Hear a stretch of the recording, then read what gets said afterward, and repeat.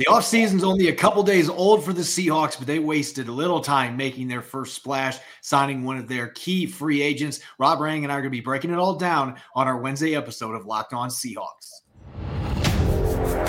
You are Locked On Seahawks, your daily Seattle Seahawks podcast. Part of the Locked On Podcast Network, your team every day.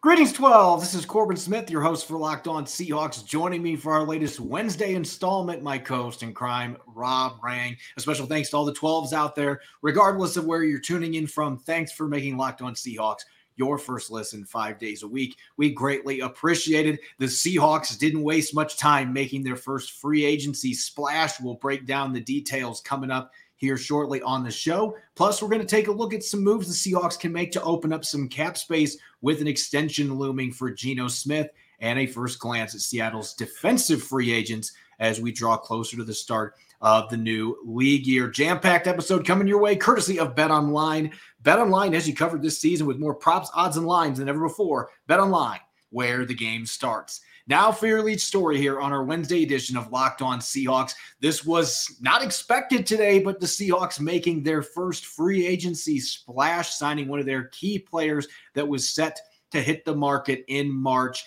Kicker Jason Myers agreeing to a 4-year contract worth $21.2 million, upwards of $22.6 million with incentives. Rob, the deal would make Jason Myers the second highest paid kicker in the NFL, around $5.5 million annually. He was already one of the higher paid kickers in the NFL in his last deal, but he was an all-pro selected by his peers, the NFLPA list. He was a Pro Bowler, really had the best season of his career, in my opinion. Not the best percentage of kicks made, but 34 for 37, 6 for 6 from 50 yards or longer to tie a team record in that department. Really a fantastic season and a well-deserved contract extension. Yeah, that's where I think that this was such a high priority for the Seahawks, Corbin. And I know there's going to be some Seahawks fans out there like, yeah, you just extended the kicker. Well, I think the reason why you did that is because Myers played at such an exceptional level. This is a player that Seattle believed in and brought him in as a free agent, and he has rewarded their faith in him by just having some of the greatest seasons certainly in Seahawk history, but frankly in NFL history. And of course, kicking in Seattle is no jog in the park. I mean, the weather conditions that are just inherent in Seattle and in the NFC West division, as you said, this past season, 6-for-6 on kicks of 50+ yards. I think anybody who watched the way that the Dallas Cowboys and their kicker, Brett Maher, struggled, missing 4 PATs against Tampa Bay Buccaneers just this past weekend. It's really difficult to win consistently in the NFL, especially the way the Seahawks go about it, if you don't win on special teams. And the Seahawks, I think, have dedicated more resources in terms of scouting and in terms, obviously, of finances to special teams than most clubs. This is what I will say on this front.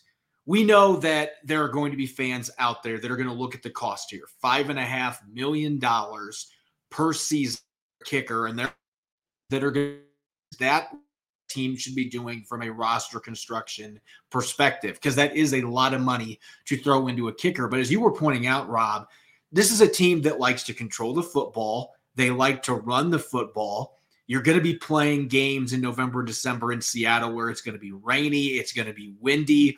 You have to have a reliable kicker. And even though Myers has been bitten by inconsistency at times, in particular odd seasons. I hope there was a clause in his contract for 2023. We need you to actually make more than 80% of your field goals, because he has had issues in odd seasons, but he's been so good in the even years. 2020, a perfect 24 for 24. He made 37 consecutive field goals over a couple years span, which is a franchise record. That is flat out ridiculous. And this year, he was trying to match that record and then unfortunately did miss a few field goals down the stretch. But 34 for 37, still nothing to scoff at. 91%, perfect from 50-plus yards. I just think when you look at the ways you mentioned the Seahawks play the game and that they rely on their run game, and this is a team that didn't necessarily do great in the red zone this year.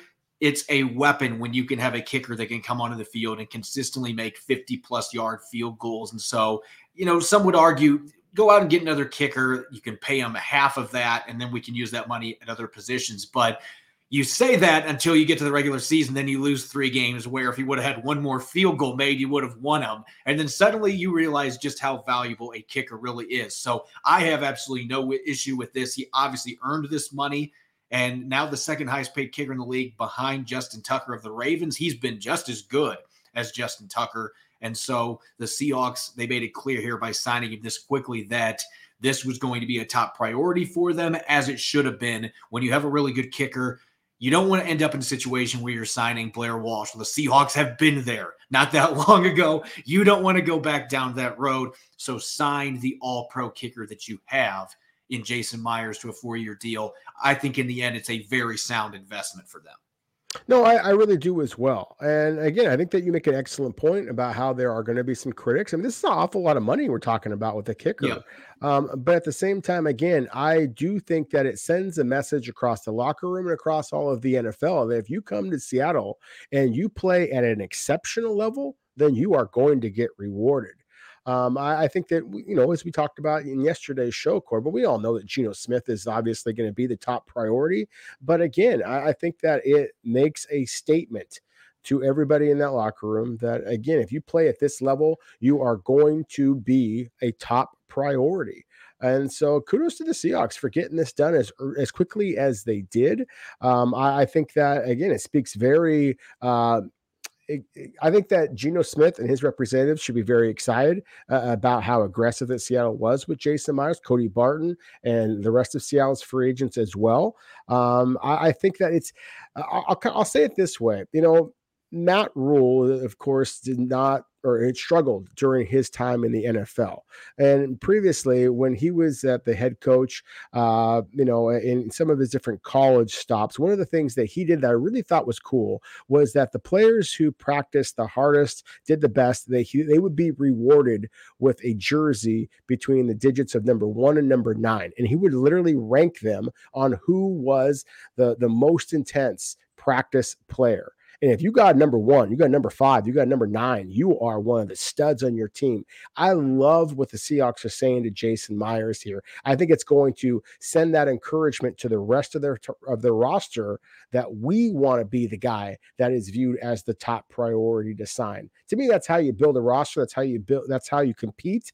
And Pete Carroll and John Schneider does about a good job of that as just about anybody in the league.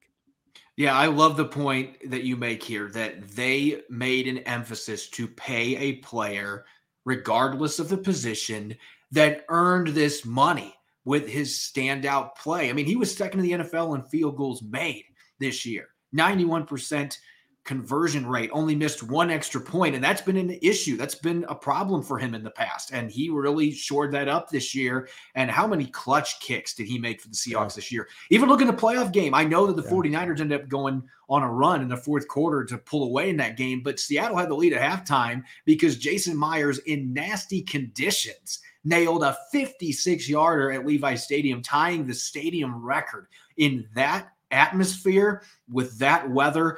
That might have been the most impressive kick that I have seen when you consider the conditions that he was kicking in. And he had room to spare. That might have been good from 60 yards. It was impressive. And that's just the kind of season he's had. And like you said, it does send a message to the rest of the team.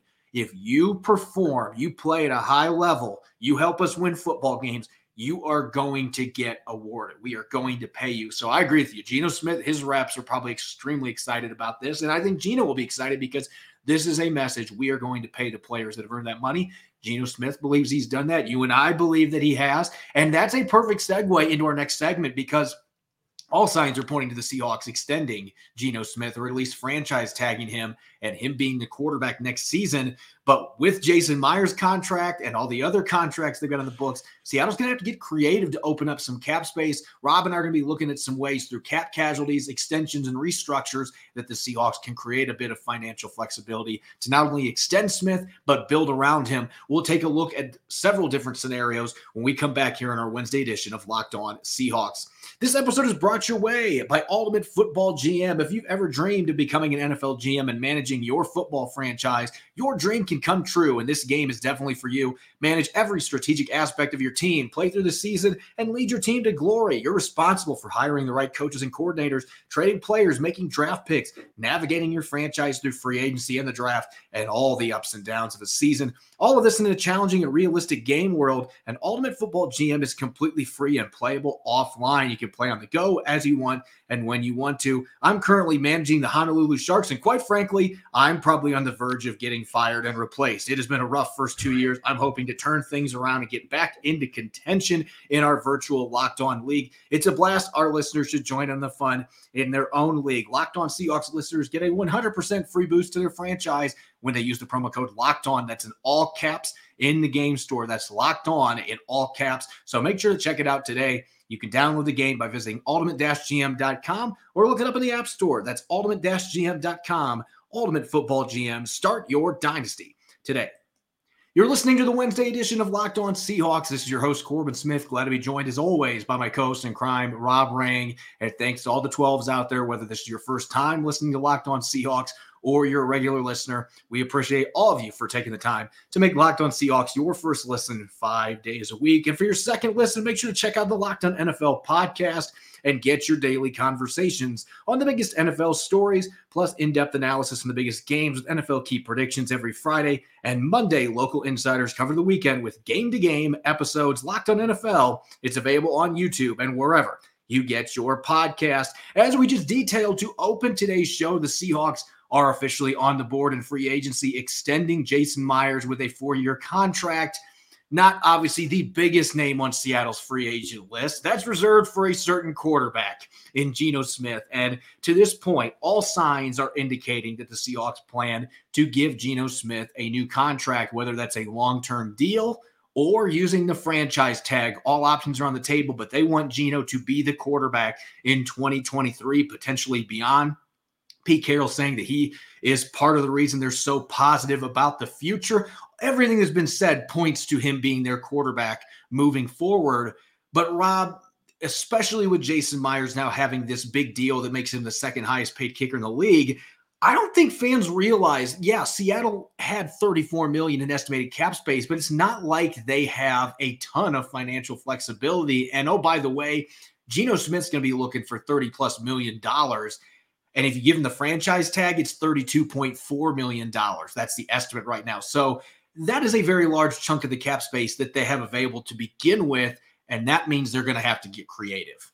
They are going to have to get creative, Corbin, because right now the Seahawks do not have nearly as many players signed to their roster for the 2023 season as most NFL teams do. And as you just said, we very much expect Geno Smith's contract to take up the bulk of the remaining space. You know, it's interesting. I look at social media sometimes and I see some of these Seahawks fans out there, Corbin, who are imagining that the Seahawks are going to sign just about every free agent at every position that is available this upcoming I think that's season. been every year in NFL history. It's kind of comical how that works out. And again, if you just look at the salary cap space that the Seahawks currently have, then just bringing back Geno Smith, to say nothing of guys like Cody Barton or, Poona Ford or Ryan Neal, or all these other players that we have talked about before. Who knows at the center position, Austin Blythe and Kyle Fuller are both currently free agents. So whatever you're going to do with that. So clearly Seattle is going to have to kind of massage the salary cap a little bit. And that can take the form of lots of different ways of doing that. It could just be that you're simply going to be releasing players, which we're going to be talking about here in a moment. There's also going to be the possibility of extending players, restructuring contracts. Let's just say this before we even begin, Corbin. When we're talking about men and their families and the money that they were signed deals to receive, then obviously we want all of these players to get the money that they've earned. But at the same time, we also know that the NFL is a business. There are going to be some players that are going to get released. And frankly, there are some players who I thought didn't play up to the expectations of their contract. So I'll just jump in right here. We talked about Gabe Jackson during yesterday's show as well. To me, that would be one of the players that I think that Seattle needs to either restructure or perhaps even cut outright to try and save some space in the salary cap, because Gabe Jackson, as good of a player as he is, I don't think that he is worth the money that he is currently being scheduled to get paid by the Seahawks in 2023. Yeah, we talked about this yesterday, Rob. He had the 4th lowest pass protection efficiency rating among guards, according to Pro Football Focus, and the film matches that. He's got a knee that has been giving him issues. He hasn't been able to play full games. They were rotating him with Phil Haynes just to keep him fresh throughout the season. He's going to be turning 32, which isn't that old for an offensive lineman, and yet with his knee condition and the fact that he has been declining now 3 straight years in terms of his pass protection efficiency, I don't think restructuring or extending are options here. I think right now there's a very good chance the Seattle Seahawks are moving on from him, and they can save over $6 million against the cap. Go draft a guard. Maybe you bring back Phil Haynes on an affordable 1-year deal. There are some options there, but I will find it surprising if they don't make a move on that front and unload Gabe Jackson, because he just hasn't played up to expectations. And it doesn't look like he is in a position where he's going to be able to have a bounce back season. I want to throw out a couple other names, and some of our listeners are going to be like, man, he's picking on the defensive line, but that's really the group where cap casualties are best suited for this team, because look at the amount of money the Seahawks can save. Shelby Harris, as good as he was this year, he only had 2 sacks. He's going to be 32 years old. His cap hit is over $12 million. You can save $8.9 million by releasing him. We'll talk a little bit later. There might be another option that's suitable with him. Al Woods, you can save $3.67 million. And as valuable as he is, he's going to be 36, and he had some injury issues this year. And Quentin Jefferson, he had the 14th most pressures among defensive tackles in the NFL this year. In the second half, he was playing at a borderline Pro Bowl level in terms of rushing the passer. His run defense was questionable, though, a lot of this season, and you can save over $4 million releasing him. I don't know that he fits that hybrid 3-4 necessarily. They had to go to more of an attacking style to fit his traits, his strengths. And so any of those players there that I mentioned, you could save at least $4 million cutting 2 of those players, almost $4 million cutting Al Woods. I could see 1 or 2 of these guys getting the axe just because they need to do some retooling along that defensive line to begin with. And that's where you can save the most money this offseason. It is. And you mentioned the defensive interior specifically, and there's a name on that is not on that list that I think that we should be talking about as well, and that is Bryan Mone. And again, he and Al Woods basically play that very similar role, and Pete Carroll talked about that he thinks that Poona Ford is at his best lined up on the nose as well. Those are 3 talented players, all likely to get paid very well. As we've talked about many times before, Poona Ford was Seattle's highest paid player this past season, and now Al Woods and Bryan Mone are set to be a couple of Seattle's highest paid players next year, with Poona Ford again a free agent.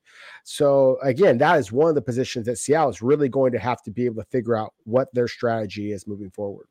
Mone is going to be a curious case just because he's coming off a torn ACL and there were other complications there. Could you have a potential failed physical designation that comes down the road when they just gave him a new contract last year? I know that's not what Seattle wants to do, but that's a totally different conversation because they wouldn't be making that judgment right after he had knee surgery. That's not something they're going to be doing right now. But I agree with you that that is a name that we might be talking about a few months from now, trying to figure out where he's going to fit in, because he might miss most of the 2023 season given the nature of his injury. And big guys, it can take longer to come back from ACL injuries just because of their size. And he's a player that's had a few other injury issues dating back to his time at Michigan.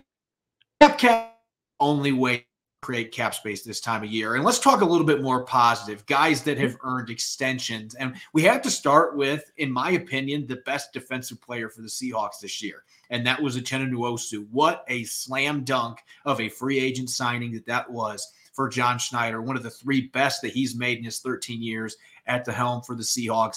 And really, he ended up being a bargain, going out there, getting 62 quarterback pressures, 9.5 sacks, 12 tackles for a loss. He was equally good against the run as he was rushing the passer, forced fumbles, extremely disruptive from week 1 all the way till the final game with 3 tackles for a loss against the 49ers and Saturday's loss to the 49ers in the wild card round. He was fantastic, and he only has 1 year left in his deal.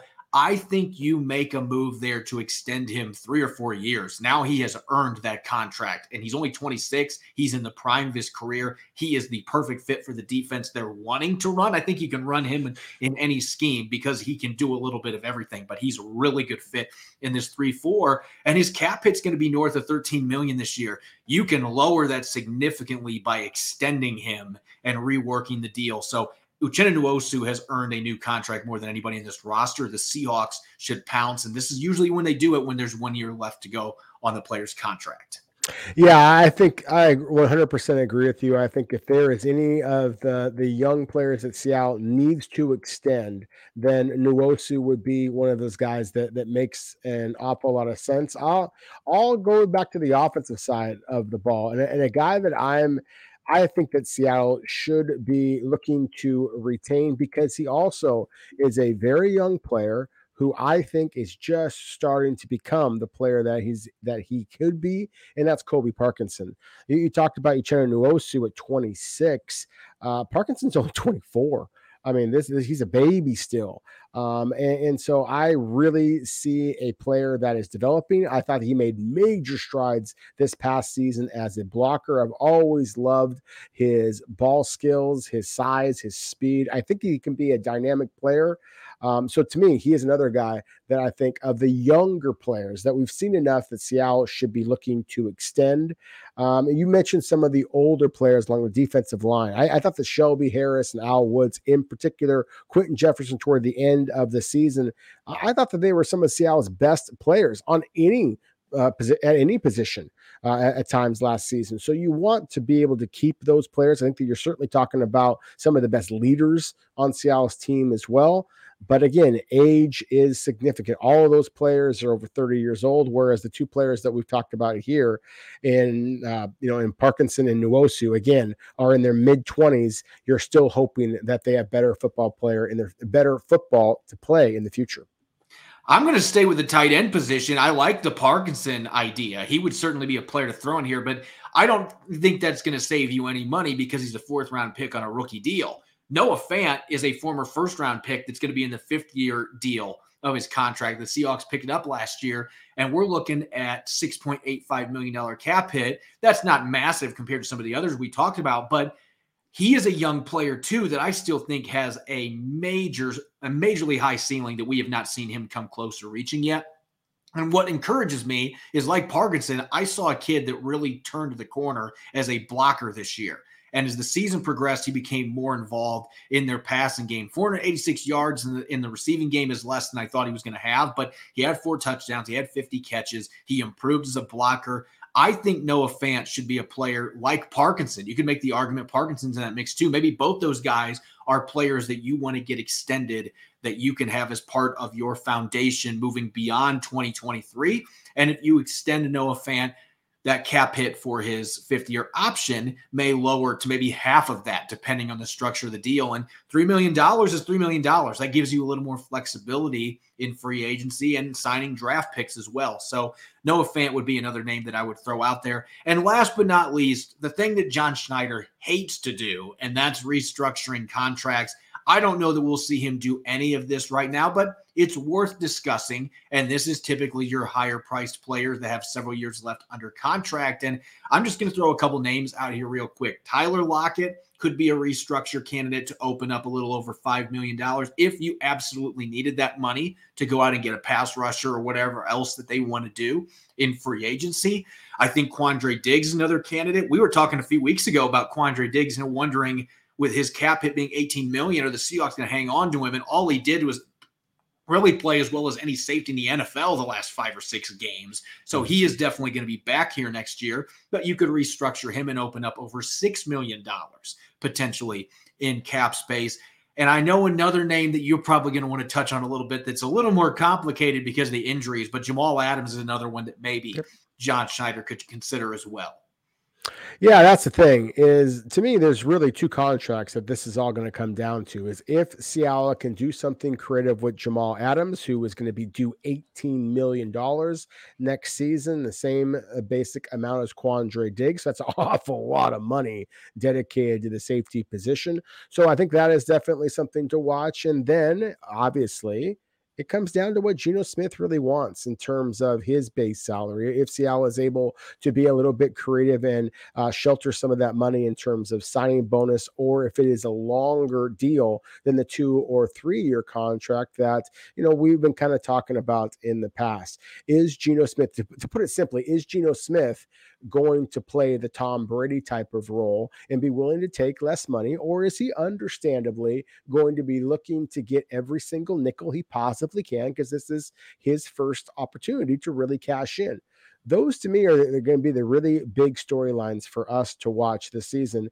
And if Seattle does get the answers that they hope for from Jamal Adams and from Geno Smith, I do think that the Seahawks could be players a little bit in free agency. It could be kind of fun to watch this from a Seattle perspective. At the same time, if they are unable to do so, then we could see a complete roster rebuild, basically, where Seattle, if they have to pay a lot of money to the quarterback, whoever it is, Geno Smith or anybody else, then again, you're going to see the Seahawks have to rely on getting good young players via the draft because they're not going to be able to afford anybody else. Yeah, I think that's the reality that fans have to understand. Like, this team is not suddenly in a position like the Chicago Bears are, where they've got $100+ million in cap space and they can go out and they can go on a shopping spree and get some players. They might have the flexibility to be able to land a decent player or two in free agency, but with Geno Smith's contract situation, it's going to be very difficult for them to go out and make many splashy moves because they're going to have to fill out the rest of the roster too. Mm-hmm. And that's going to require some cap space. And right now, they've got less than 40 players under contract. So this is a team that's got a lot of things they're going to have to figure out business-wise in the next couple months.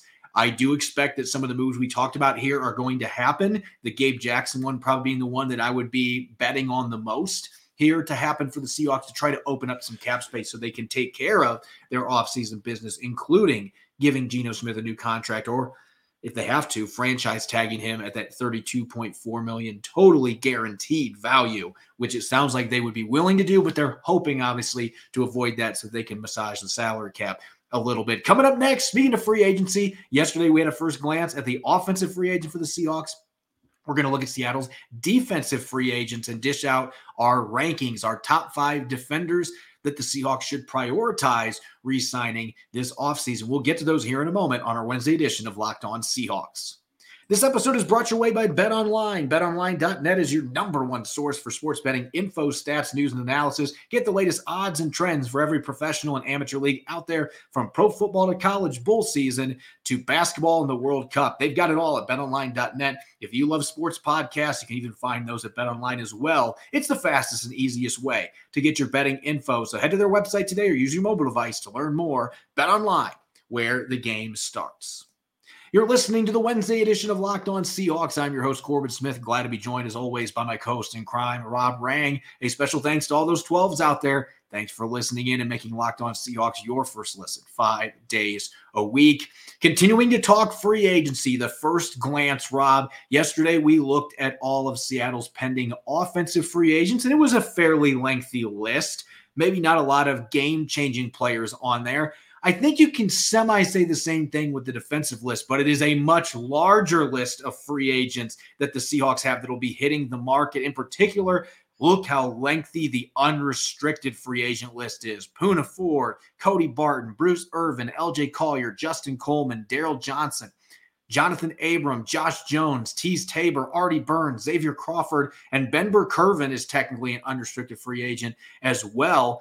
Ryan Neal being a big-name restricted free agent. Tanner Muse, that's an actually pretty darn important one with Jordan Brooks' injury. He's also a restricted free agent. Myles Adams, John Radigan, and Mike Jackson, all exclusive rights free agents. The good news on that front, though, Rob, is that those players, you just have to give them a tender, and it's not expensive. So especially for a player like Mike Jackson that started all 17 games, he's not going to be overly expensive to bring back. But There are more notable names on here than on the offensive side of the football. And I think there's more conflict in terms of personnel versus the scheme they're wanting to run. And like you said yesterday, it does create some dominoes depending on what the Seahawks choose to do.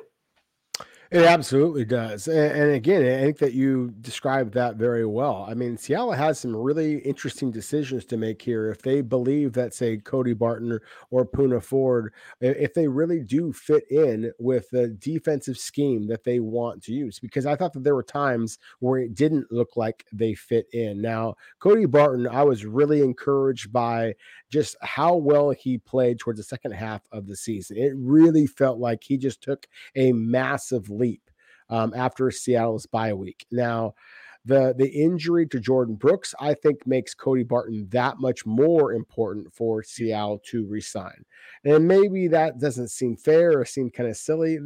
Maybe that might be the case. But I think that regardless, you are likely to have some type of other starting inside linebacker option because Brooks just simply is going to run out of time to be able to start next season. I mean, it's possible, but you don't want to bank on that. So if you are going to be starting 2 new inside linebackers, well, hell, that's almost as crazy as starting 2 rookie offensive tackles.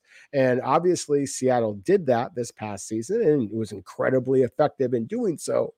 But that's not the strategy that you want to take, in my opinion. And so, again, I do think that Cody Barton is probably the highest priority. But unlike yesterday, when we talked about the offensive guys that we thought the Seattle should prioritize, and we both agreed that it was Geno Smith, I don't know that bringing back Cody Barton or, frankly, any of these defensive players is absolutely critical. I do think that, again, there are going to be some really interesting free agent options out there. And again, it's going to come down to what Seattle was able to do with Geno Smith, what Seattle may decide to do with Jamal Adams in his big contract, and then figuring out how big of a deal Cody Barton really is for the Seahawks. I think the Barton situation is going to be one of the more fascinating storylines that has been magnified by Brooks's injury. Because as you mentioned, you don't want to go into the year with 2 brand new starters at the off-ball linebacker position, and one of them is going to have the green dot on their helmet and be the play caller. I mean, that is a big responsibility, and Bobby Wagner did it for a decade. Jordan Brooks last year was his first season getting to do that. So you don't want to draft a rookie and have to throw him into that spot. A free agent coming in maybe is a little bit better equipped, but then that's money that, again, we just talked about, you might not necessarily have. So you want to invest it back in your own players. And so I do think Cody Barton is going to be a much higher priority. That being said, I have to disagree with you on one statement saying, I don't know if there's anybody on this list necessarily that has to be re-signed. Number 26 needs to be back, and he's a restricted free agent. And there's several reasons why Ryan Neal needs to be on this roster this next season. And they need to I would put a second round tender is probably what I would do. And that's around $4 million. And you can already look at how much money they spent at safety and say, I don't want to do that. But there's no guarantee Jamal Adams is going to be Jamal Adams next year. We have to see him come back on the field coming off a torn quad tendon and see if he's the same player. And he's had other injuries.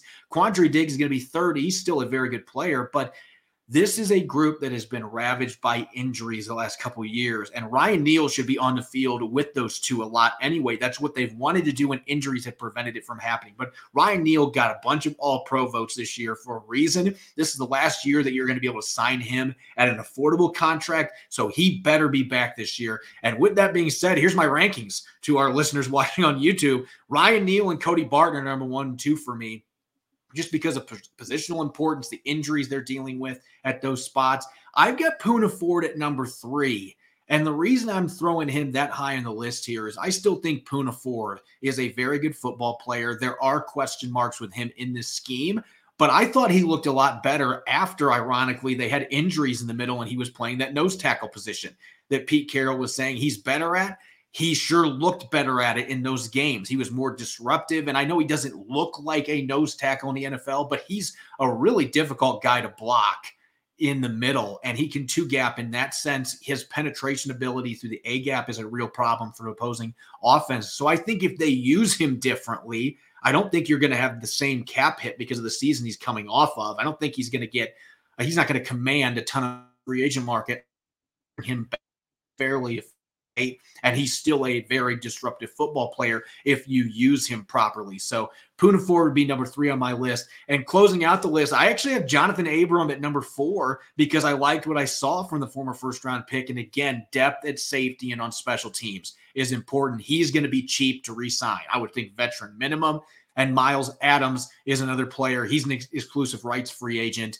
Would be nice to bring him back. Mike Jackson, I could have put him on this list, but again, those exclusive rights free agents are pretty easy. You just give them a tender. Nobody else can match those deals, and they're on your football team. So I just think with some of the moves they might be making at defensive tackle, Miles Adams is going to have a much better chance to get significant reps for the Seahawks next year. He played pretty well in this 3-4 defense. No, he really did. He was on my list as well of guys that I was really thinking should be a priority for Seattle to retain. And we actually had the same top 3. We just had them in different order.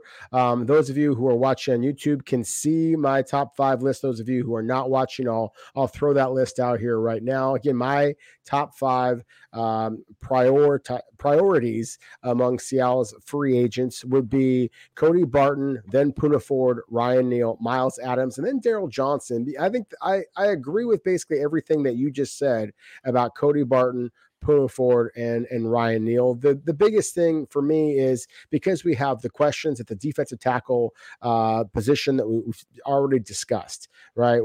Is Al Woods going to be retained? Can Brian Monet come back from the torn ACL? Shelby Harris, Quentin Jefferson, are they going to be retained? That's one of the reasons why Poona Ford jumped up a little bit more on my board. I do think that the interior of the defensive line is a critical area of concern for the Seahawks. So it's re-signing Poona Ford because I agree with you. I think that he's still a young, ascending, very good football player. For his size, his power, how slippery he is a nuisance. But the scheme has to fit his talent. And so, again, that's why there's a little bit of a question mark here for me. And while I have a very similar player in Miles Adams also on my list, even though, again, this is a guy that the Seattle should be able to retain pretty easily. And I would throw out those exclusive rights for agents that you mentioned before with Neal, with John Radigan. Those are some good football players. I think the Seattle wants to bring back all of those guys. But I would say this. We haven't talked about Daryl Johnson yet, and I want to make sure that I talk about him. That was a player that Seattle, of course, brought over in the very beginning of the season. I was really impressed by his length and his strength, his ability to keep containment responsibility. Something that the Seattle struggled with all season long is running backs bouncing it to the outside off the left or right side and then just running for days. And when Daryl Johnson was on the field, we didn't see that happen very often. Now, it was a very limited sample set, but still, I was intrigued enough by him that I think he should be somebody that Seattle makes a priority to retain as well.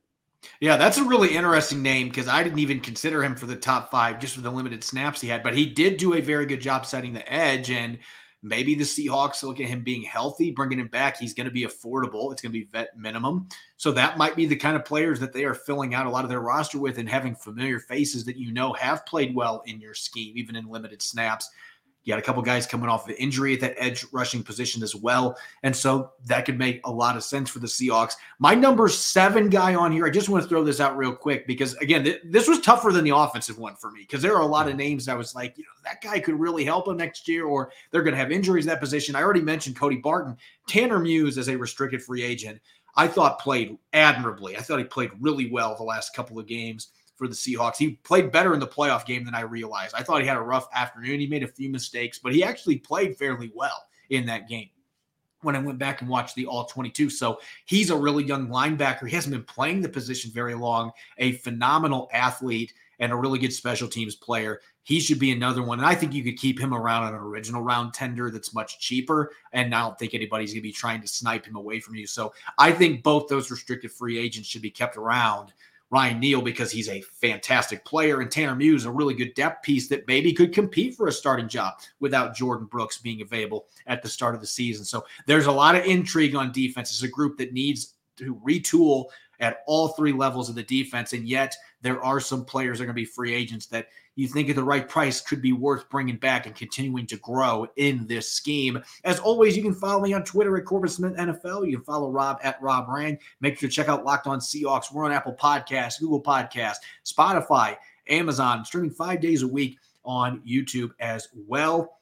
Thanks for listening. We'll be back for our Thursday show looking at the 2023 schedule.